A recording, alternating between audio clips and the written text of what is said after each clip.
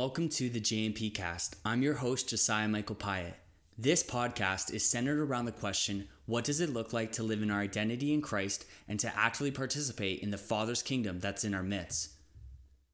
Today we continue in our series entitled, When God Says No, Learning How to Suffer Well.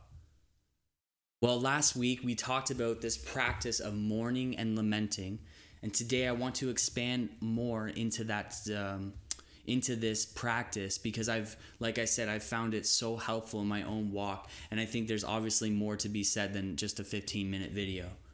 So before we get into exactly what I'm going to be saying, I want to start by just kind of reiterating what I said last week, but hopefully in a quicker way. So essentially what we looked at was kind of a couple of things, and the first thing is that we are experiencing something through pain and through suffering that we were never meant to experience. We know this through understanding the creation story in Genesis and understanding Revelations and where we are going as followers of Jesus. And so we're in this in-between space. And in this in-between space, we see the cross. And the cross is the picture, is the definition, is the definer of God's opinion on the pain and the suffering that you and I are going through. This is, of course, the cross is not just those things, but it is absolutely included in what the cross represents. And so when we mourn, what we are actually doing is we are saying that we recognize that what we are experiencing is not what God designed. And so we are mourning a life that we were never meant to live, so to speak.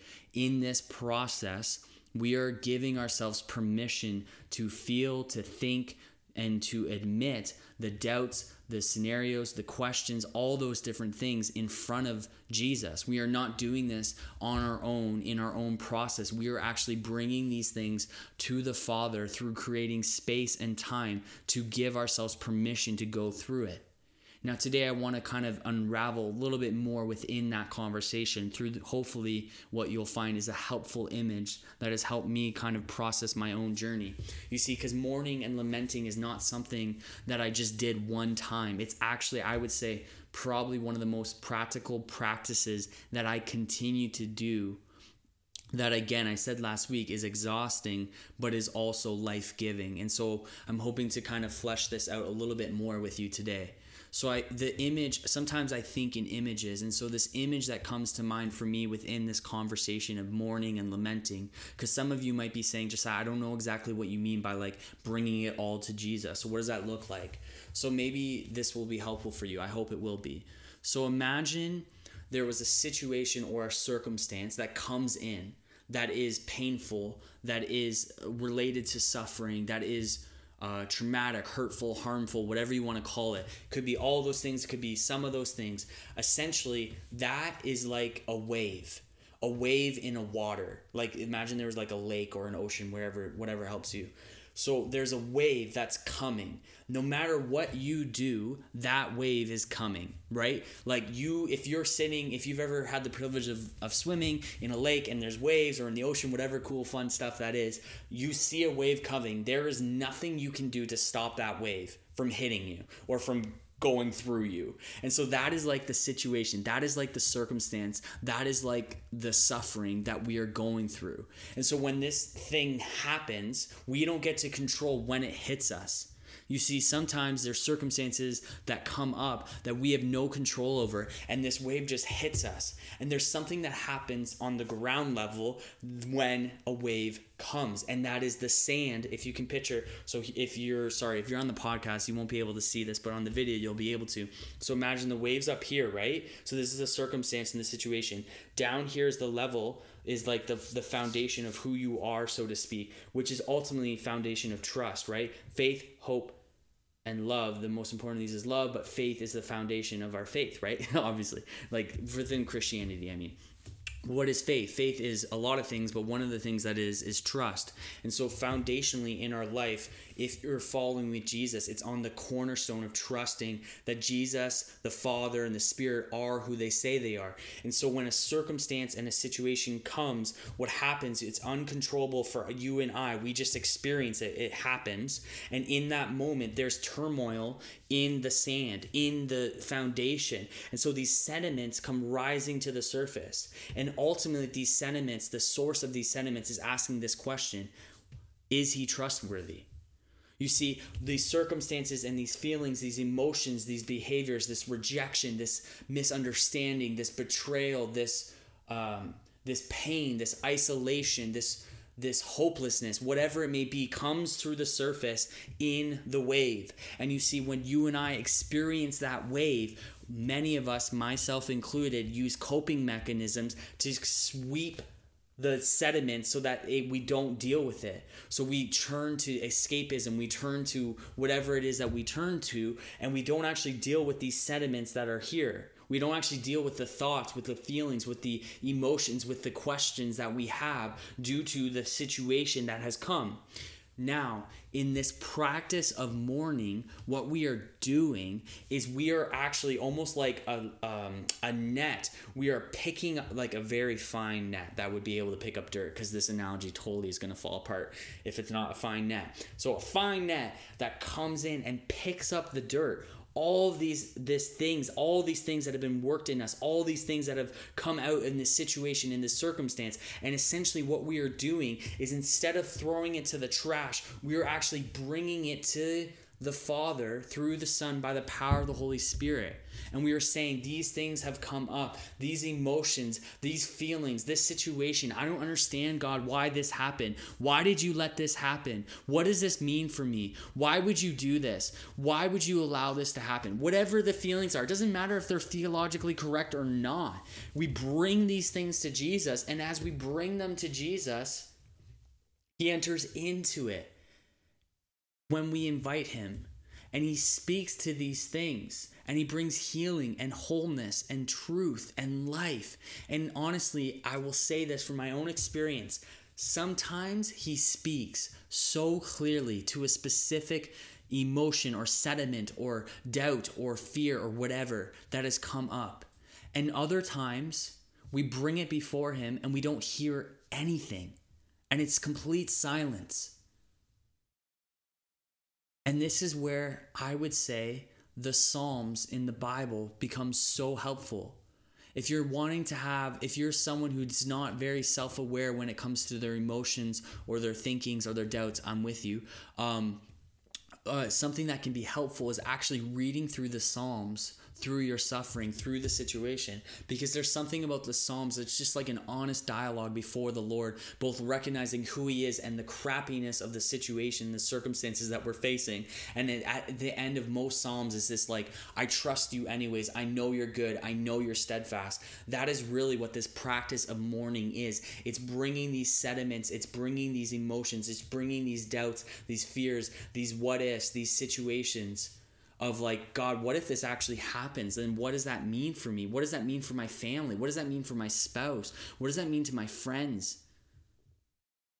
What does that look like? And so you bring these things to Jesus, and sometimes he brings complete clarity and revelation, and it's beautiful, and it's freedom, and it's so good. Honestly, there's like nothing like it. Then other times there's nothing, and literally it's like silence, and you're just like, oh my goodness. Well, now that's all on the table. What do I do with this? And that's where I think there's this practice. It's ongoing. It's not something that's just like a one time and you're done, right? I hope if you've been following along, I don't know what episode we're on now, probably 6 or 7. I hope you can sense this understanding that this is not just like do these things and then this will happen. It's more of like, this is a journey. This is an exploration of yourself, of your struggles, of your fears, but this is not something that we do alone. This is something that we don't have to do alone. This is something we actually can invite Jesus into. And what's amazing about Jesus is so many things, obviously. One of the things that stands out to me in this conversation is that Jesus refuses to force his love on anyone. What is the cross yet an invitation? You see, Jesus doesn't force our hands. He invites us into a new way. He invites us into a relationship with him through the Son by the power of the Holy Spirit. Nothing we could do could earn, deserve, or merit. We couldn't work our way towards it. That's what religion says. We in ourselves have no way of having access to the Father. It is only through Jesus. And yet Jesus will not force himself on us. He invites us to live through him, in him, for him, all those things.